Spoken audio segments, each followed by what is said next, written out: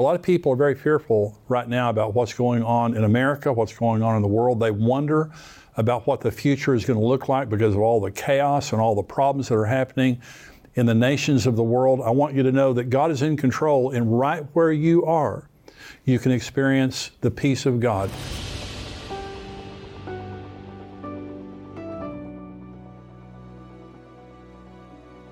This teaching today, I'm talking about the power of God's peace.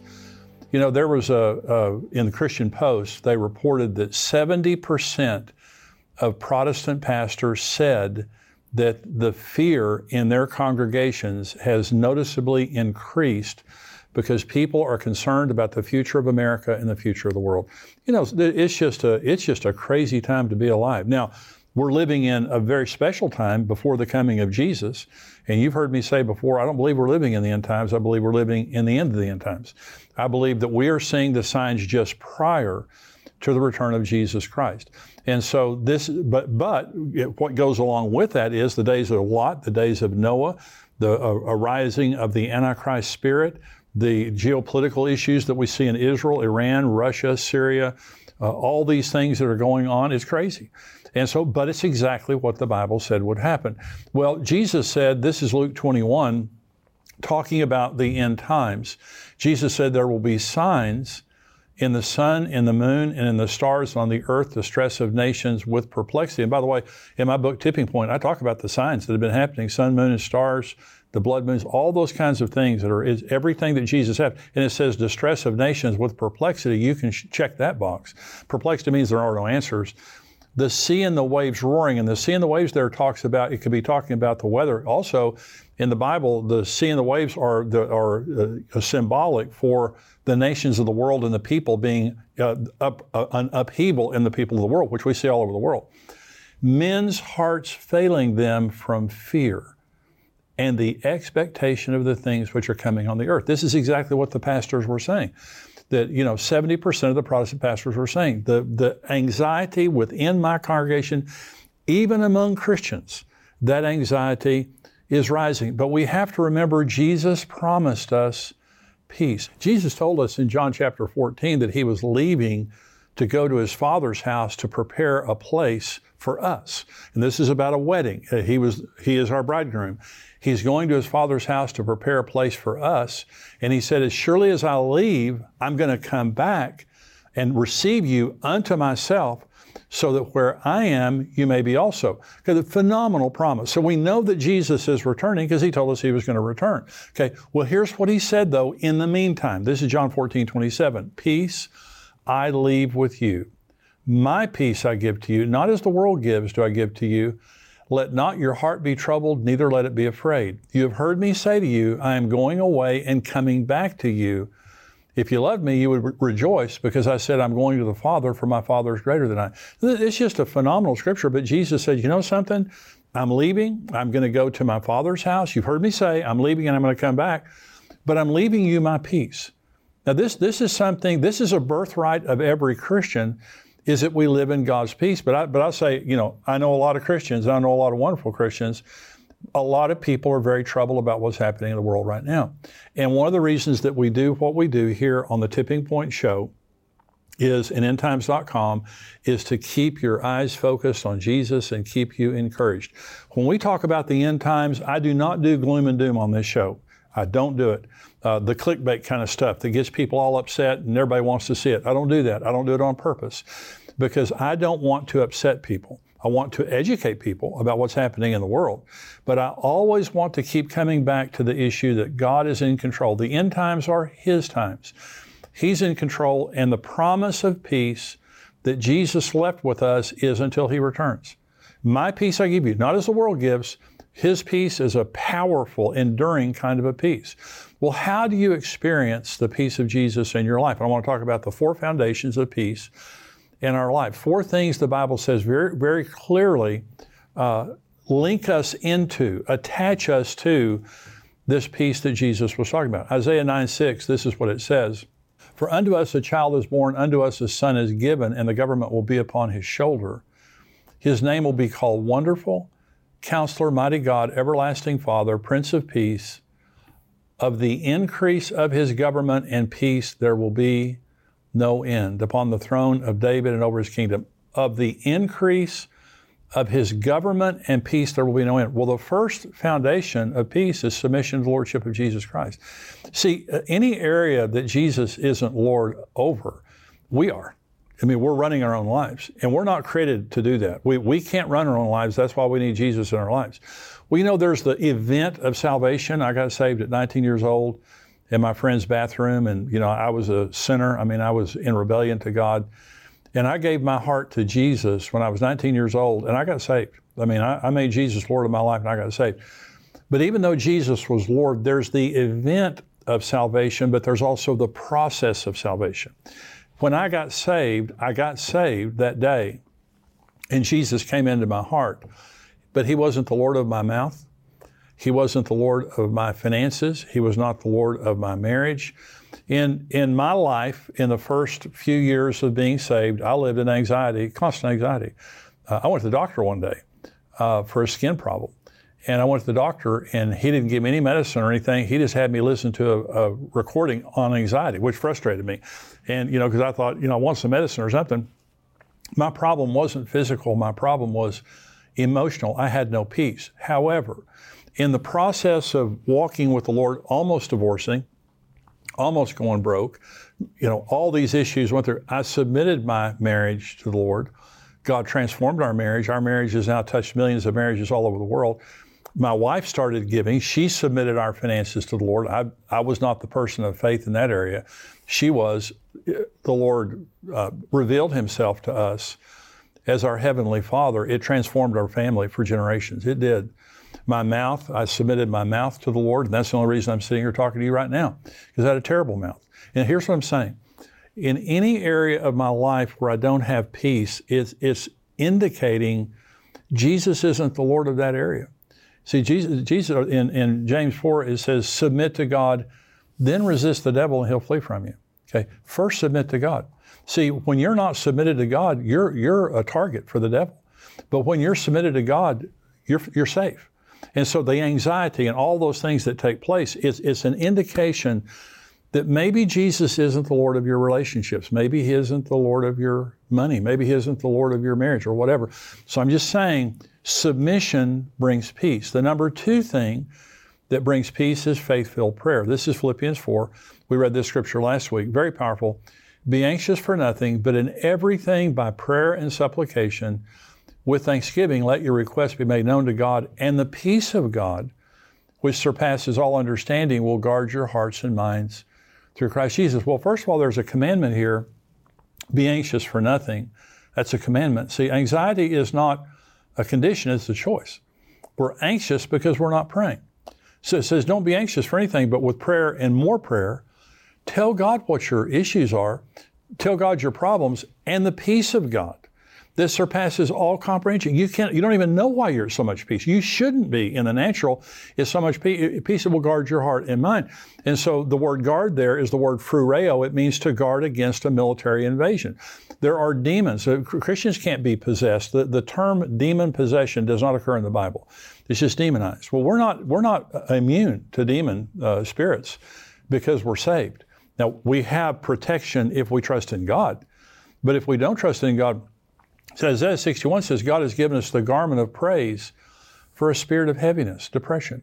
2 Timothy 1:7 says, God hasn't given us a spirit of fear. God never uses fear. He never uses depression. So sometimes we're under attack, and our minds and our hearts, our intellect and our emotions are just going crazy, and we're thinking, what's wrong? Well, you're not trusting God. How do I know? I've done it a million times. And so what I say to people is wake up in the mornings, and this is the truth now, wake up in the morning and write down everything you're worried about. Just make a list of it, everything you're worried about, okay? And at the top of that list, write down prayer list. That's your prayer list. Now listen, pray about those things until you get peace. The saints of old had a saying, and that was praying through. I'm praying through. What does that mean? I'm praying until I get peace. And when I get peace, that means I've prayed enough. Your children, your finances, your marriage, your job, your education, your friends, whatever it might be. is that you're anxious about these things. Did you know that God cares more about those things than you do? It's the truth. It is the truth. Did you know that God will bless you more than you'll bless yourself? And that Jesus said, which of you by worrying can add a cubit to his stature? And what that means is worrying does no good whatsoever. You can sit and worry all you want. It's not going to help any. But when you pray, the Bible says, cast your care upon him because he cares for you. When you pray, you're taking the burden of that and giving it to God. And listen, prayer doesn't work unless you trust God. You've literally got to shift the burden. And what you're saying is, if you don't think that God loves you and if you don't think that God cares for you, it's going to be hard. It's going to be hard for you to pray and to transfer the burden to God. And part of the issue of prayer is learning how much God loves us and learning that he's our Father and he cares for us. That's what Jesus said in Matthew 6 that changed everything, is that he kept using the word Father. Father, the word is Abba, it means daddy. It's an intimate term. We have a daddy in heaven. I didn't know God is my Father when I got saved. I had an orphan spirit. I thought I was on my own. And so financially and my marriage and everything, I tried to handle everything myself because I didn't know that God was in my life. The difference between now and then is I know that God loves me. I know that he cares. And when I'm praying, I know that he listens. And so when I pray, I'm saying, Lord, I trust you with this. This is now your burden, and I'm going to continue to pray until you give me your peace, but I'm taking this burden to you. Don't be worried about anything. Don't be anxious for anything. But in everything, with prayer and more prayer, let your request be made known to God, and the peace of God that passes all comprehension will set a military guard around your mind and your emotions, and you're going to have this total peace, and everybody around you is worried sick, and you're thinking, I'm not worried about anything. Well, why aren't you worried? It's not because you're not smart. It's because you prayed and you trusted God. If we don't trust God, we're not going to live in peace. See, the world, Jesus said, the peace I give you is not like the world gives you. What does that mean? You have to get peace in the world through alcohol, through drugs, through medication, through distraction, through entertainment. You have to go get this peace. It's a very fragile, elusive peace. It's hard to get and easy to lose. God's peace is easy to get and hard to lose. And the only thing you have to do to get God's peace is submit to Jesus, trust him, let him be the Lord of your life, trust him as your heavenly Father. And I promise you, the more you trust him, the more you pray, the more of his peace he's going to give you. And it's going to protect you against every onslaught of the enemy, against your intellect and against your emotions. Here's the third foundation of peace, and it's a Godward mindset. It's keeping our thoughts godly. This is Isaiah 26:3. You will keep him in perfect peace whose mind is stayed on you because he trusts in you. This is another thing about prayer, is that worship, prayer, reading the Bible, being with other believers, all of those things keep our mind focused on God. You will keep him in perfect peace whose mind is stayed on you. This is Romans 8. For those who live according to the flesh set their minds on the things of the flesh, but those who live according to the Spirit, the things of the Spirit. For to be carnally minded is death, but to be spiritually minded is life and peace. And, when David was, Psalm 23, though I walk through the valley of the shadow of death, I fear no evil because you're with me. So David had an awareness. To be spiritually minded, I know that God is here. I know that God is present. I know there are angels here. If Satan took a third of the angels from heaven, that means that 2/3 stayed with God. We have Satan outnumbered 2-1. So when you look at things spiritually, it just keeps your mind and heart where they need to be. Luke 21:28. When you see these things begin to happen, Jesus said, look up and lift up your heads, your redemption draws near. That's why I wrote my book, Look Up, is to encourage everyone in the times that we're living in to stay focused on God. In the last days, the fastest way to lose your peace is to focus on people and circumstances and sitting around watching the news all day. And I know some of you may have kind of a habit of watching the news all day long. I can just tell you, I watch a little bit of news every day, but I'm just saying, if you watch too much, you'll lose your peace. Unless you really focus on the fact that it's the end times, Jesus is coming, and you don't let it get you down. And so the fourth foundation that I want to talk about here, the fourth foundation of peace is just depending on the Holy Spirit. Galatians 5:22 says the fruit of the Spirit is love, joy, peace. Every day, one of the prayers that I pray for every day is, Holy Spirit, fill me with peace, with love, with joy. Fill me up. The fruit of the Spirit just simply means we're walking in the Spirit. Love, joy, peace, patience, kindness, goodness, faithfulness, gentleness, and self-control. The Holy Spirit is the oil that the engine of our emotions was designed to run on. Okay. And so the Holy Spirit is a gift of grace. He's God. The Holy Spirit's God. He's a gift of grace. And Jesus said, when I leave, I'm sending you another helper, and He'll be with you always. The Holy Spirit is that helper. And He's there to give what is lacking. He's there to supply what's lacking. And so the fruit of the Spirit is the personality of Jesus. It's the emotional enablement to live life victoriously. Love, joy, peace, patience, kindness, goodness, faithfulness, gentleness, and self-control. It's the personality of Jesus. Did you know that He'll give you that every single day? The more we depend, and again, this is humility. And humility just says, Lord, I can't live successfully without you. See, pride says, I don't need you. See, someone said one time, a day without prayer is a boast against God. I don't need you in my life. I don't need your help. Well, the same is true of living without the Holy Spirit. And so the fullness of the Spirit is what I'm talking about.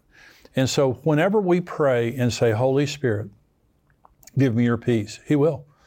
He's with you. He loves you. He's a gift of grace. You don't have to deserve Him. In fact, when we need Him the most, we deserve Him the least. But when you're struggling and you need Him to come and give you His peace, He will.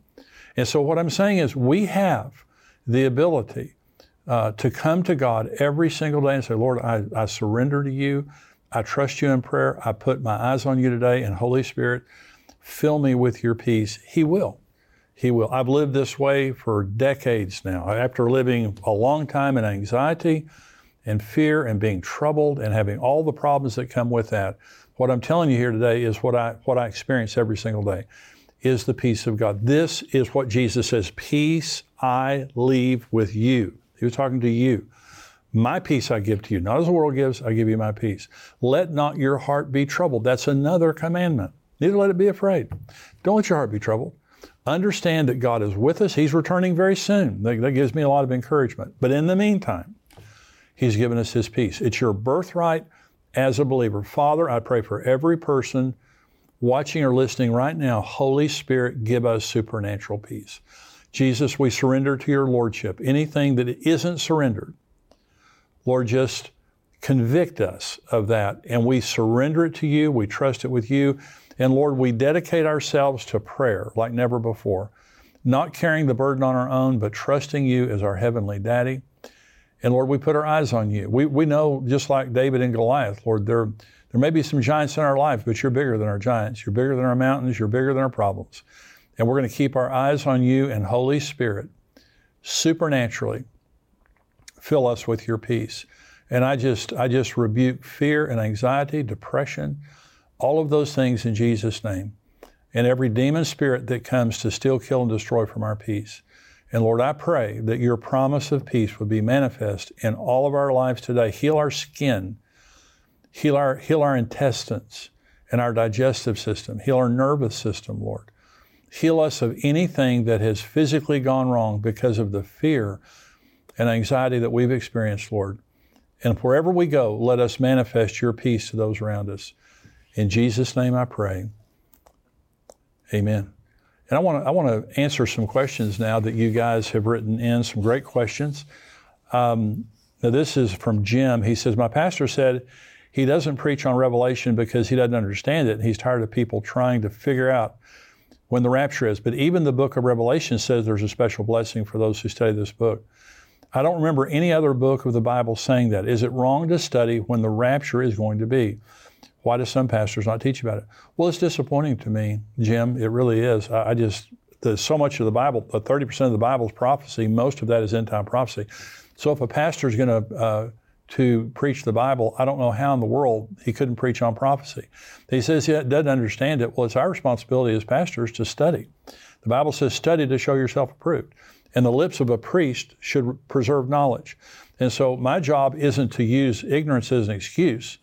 My job is to use ignorance as a motivation to go learn what I don't know for the sake of the people that I pastor. Remember, I gave that during the teaching, I gave that stat 70% of Protestant pastors said that fear has increased in their congregations concerning the future of America and the world. Well, it's the responsibility of the pastor to do something about that and to comfort them and say, hey, this is the end times. This is what Jesus said would happen. This means he's about to come. And this means this and this. And to help people contextualize. And one of the comments I get the most is people will say, when they subscribe to endtimes.com, I was so fearful, I had so much anxiety in my life concerning what was going on in the world, and now I'm so much at peace and I feel an excitement. I love that. I absolutely love that. Let me say this to you, Jim, and everyone watching, give your pastor a gift subscription to endtimes.com. You know? Give him, just say, hey, I'm going to give you a gift subscription, and listen to Jimmy Evans and Mark Hitchcock and listen to these other people here. And maybe what will happen is, in gleaning some of the teaching here, it might just give him a little bit of motivation to preach on the end times. And concerning the rapture, I think it's wrong to set dates. I think that's very dangerous. I think the teaching of the rapture is one of the most exciting, encouraging teachings on earth, and it's graphic in the scriptures. And so anyway, I hope that helps, Jim. But I'm serious. Give your pastor a gift subscription to endtimes.com. This is Lori. Is life during the millennial reign going to be spread across the globe or kept to the confined region of Israel? That's a great question, Lori. This is Revelation 20, talking about now the millennial reign of Jesus. When the 1,000 years have expired, Satan will be released from his prison and will go out to deceive the nations which are in the four corners of the earth, Gog and Magog, to gather them together to battle, whose numbers is the sand of the seashore. They went up on the breadth of the earth and surrounded the camp of the saints and the beloved city, which is Jerusalem. And fire came down from God out of heaven and devoured them. Well, according to this, Lori, the whole earth is going to be full of people. And they ultimately revolt against Jesus and us.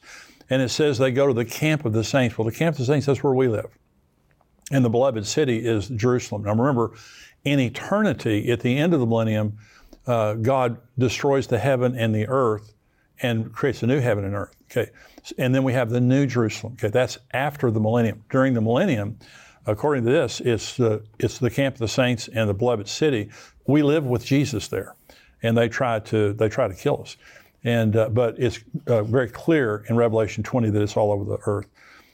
This is Sonia. Does the Old Testament say anything about the rapture? Nothing graphic. You know, there's Enoch and Elijah. Enoch, was taken by God. Elijah was taken up in a chariot of fire. There are types and shadows. And this is why Paul tells us that the rapture is a mystery. This is 1 Corinthians 15. Behold, I tell you a mystery. We shall not all sleep, but we shall all be changed in a moment, in the twinkling of an eye, at the last trumpet. For the trumpet will sound, and the dead will be raised incorruptible, and we shall be changed. For this corruptible must put on incorruption, and this mortal must put on immortality. And of course, 1 Thessalonians 4 is the most graphic description of the rapture in the Bible. And so the Old Testament, there's types and shadows, nothing graphic. And someone may know of something in the Old Testament. I don't. I just think it's types and shadows. But the New Testament reveals the mystery. This is Jan. At what point is the earth to be released from the curse mentioned in Romans chapter 8? It talks about the whole earth is groaning, waiting for the manifestation of the sons of God during the millennium. During the millennium, when Jesus is reigning, the curse ends. Now remember, the curse came because of rebellion in Genesis 3. When Jesus reigns, the rebellion ends. Now at the end of the millennium, there is rebellion, but the earth is at peace. Isaiah 51 says, the Lord will comfort Zion. He will comfort all her waste places. He will make her wilderness like Eden, and her desert like the garden of the Lord. Joy and gladness will be found in it, thanksgiving and the voice of melody. And that's talking about the millennium there. Ezekiel 47 says that in the third temple, the millennial temple, that there will be living water that flows out of the temple, that flows out whatever it touches. There's teeming life, and the Dead Sea comes alive. And so this is a time of recreation. It's a time of God coming and restoring the earth back to the blessing that it was in the Garden of Eden. So the millennial reign of Jesus, nothing that Jesus is Lord of is cursed. So Jesus is Lord of the earth, and it's going to be blessed during that time. This is Tony. Several passages of Scripture, like Matthew 25 and 1 Thessalonians 5:2, seem to indicate the rapture happens at night. What do you think about this? Now, Matthew 25 talks about the bridegroom came at midnight. There were the 10 virgins, the 5 wise virgins, the 5 foolish virgins, and the bridegroom came at midnight. 1 Thessalonians 5 talks about a thief in the night, that Jesus comes like a thief in the night. And by the way, that's for unbelievers. For believers, Paul says you should not be surprised when he comes. You're not people of the night, you're people of the day. So Tony, when the rapture takes place, it's going to be day in some areas of the world and night in some areas of the world. Okay. Now, I believe that God keys off of Israel. So when it talks about midnight, it could be talking about midnight in Jerusalem or midnight in Israel. When the Bible says north, it means north of Israel. When it says south, it means south of Israel. Directions, everything, God keys off of Israel. So I don't know what time of the day it's going to be in Israel when it happens, but what I do know is, here's what Jesus said in Luke 17. Even so it will be in the day when the Son of Man is revealed. In that day, he who is on the housetop and his goods are in the house, let him not go down to take them out. And likewise, the one who is in the field, let him not turn back. Remember Lot's wife. Whoever seeks to save his life will lose it, and whoever loses his life will preserve it. I tell you, in that night, there will be 2 people in one bed. The one will be taken, the other will be left. So he says, in that day and in that night. So whatever time of day it is here in Texas, in the United States, when the rapture happens on the other side of the world, it's going to be the opposite. So when the rapture happens, it'll be both day and night. This is Rod. What will happen when the people in Jerusalem flee to the mountains, when the Antichrist claims his authority, like Jesus says in Matthew 24? Where will they go? Let me read this text in Matthew 24. It says, therefore, when you see the abomination of desolation spoken of by Daniel the prophet, standing in the holy place, whoever reads, let him understand. Then let those who are in Judea flee to the mountains. Let him who is on the housetop not go down to take anything out of his house, and let him who is in the field not go back to get his clothes. But woe to those who are pregnant and those who are nursing babies in those days, and pray that your flight may not be in winter or on the Sabbath. For then there will be great tribulation, such as not been since the beginning of the world until this time, no, nor ever shall be. And unless those days were shortened, no flesh would have been saved. But for the elect's sake, those days will be shortened. Now, this is talking about when the Antichrist, this is the abomination of desolation. This is what Jesus begins with, is the abomination of desolation. When the abomination of desolation happens, all hell breaks loose. And the Antichrist has broken his covenant with the Jews. He declares war on them. And Jesus said, get out of Jerusalem and flee to the mountains. Well, Jerusalem's surrounded by mountains. And many times through history, when Israel's been attacked, the Jews will flee to the mountains and hide in the caves or find some safe place where they can be. And this is what they'll be doing. Jesus said, get out. Don't even go back in your house. Get out. It's that bad. Revelation chapter 12 says this. Another sign appeared in heaven. Behold, a great fiery red dragon having 7 heads and 10 horns and 7 diadems on his heads. His tail drew 1/3 of the stars of heaven and threw them to the earth. And the dragon stood before the woman who was ready to give birth to devour her child. As soon as it was born, she bore a male child who is to rule all the nations with a rod of iron. That's Jesus. Her child was caught up to God and his throne. Then the woman fled into the wilderness, where she has a place prepared by God that they should feed her there 1,260 days. Okay, so that's 3.5 years. So this is specifically saying that Jesus is at the right hand of God. He's been caught up to the right hand of God. And now Israel, the woman is Israel. And Satan is now pursuing Israel to devour her, but God protects her sovereignly in the wilderness for 3.5 years. Now, a lot of people believe this is Petra, located in Jordan. And let me read you a scripture here, which also confirms this. And this is in Daniel chapter 11. At the time of the end, the king of the south shall attack him, and the king of the north shall come against him like a whirlwind, with chariots, horsemen, and with many ships, and he shall enter the countries, overwhelm them, and pass through. He shall also enter the glorious land, that's Israel, and many countries shall be overthrown, but these shall escape from his hand: Edom, Moab, and the prominent people of Ammon. Now that's all in Jordan there now, in Jordan and in the area towards Saudi Arabia. So whenever the Antichrist attacks the people of Israel, they'll flee to the mountains, but according to Revelation and also Daniel, God is going to sovereignly protect Jordan. those areas in Jordan. And that is where Petra is located, is in that area. And so the children of Israel, I know that they're going to flee to the mountains. Jesus said that they would. But ultimately, I believe that they're going to go to these areas, Edom, Moab, and Ammon, where there's going to be safety for them for that 3.5 year period of time. And so this is Karen. Is the false prophet different from the Antichrist, or are they the same person? This is Revelation chapter 19. I saw the beast, the kings of the earth and their armies, gather together to make war against him who sat on the horse and against his army. Then the beast was captured, and with him the false prophet who worked signs in his presence, by which he deceived those who received the mark of the beast and those who worshipped his image. These two were cast alive in the lake of burning fire with brimstone. So in Revelation 13, there's another graphic description of the Antichrist and the false prophet of being two different people. Thank you guys for your questions. Thank you so much for being supporters of endtimes.com, for being subscribers. We really do appreciate it. It helps us to support all the ministries that we do here, and it's a real blessing. God bless you. I'll see you next time.